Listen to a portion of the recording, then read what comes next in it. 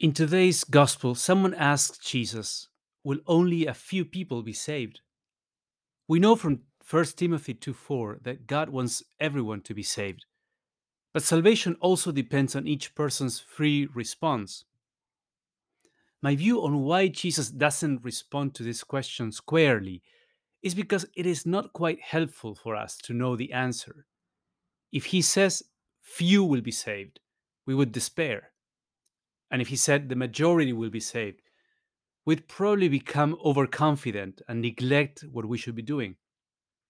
So, as a good coach would do, Jesus doesn't tell you if you're making it to the final team.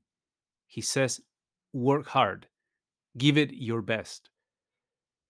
Then, to enter the narrow gate means working consistently on our moral and spiritual improvement. Jesus is constantly inviting us to take the next spiritual step. There is a step for each season.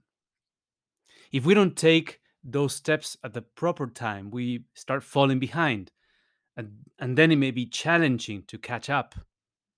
And that's why Jesus says of some of them, they will want to enter in, but they won't be strong enough. They're too far behind. Now, why are some people left out as evildoers? Aren't we all evildoers to the extent that we're all sinners? Yes, but not all people relate to evil in the same way. See what I mean? While we walk in this life, evil enters our souls at times, but it's different from us.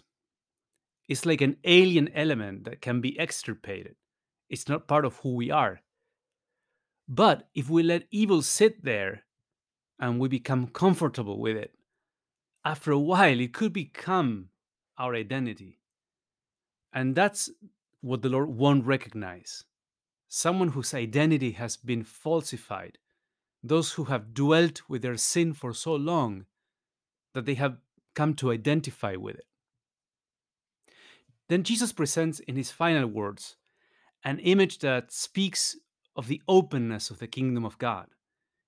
People from every background, every nation and status will come in.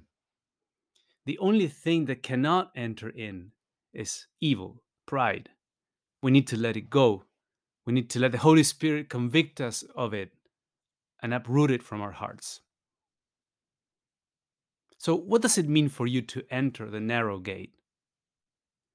What is the spiritual step that Jesus is encouraging you to take at this time? And in what instances have you perceived that evil is a distortion of your real identity?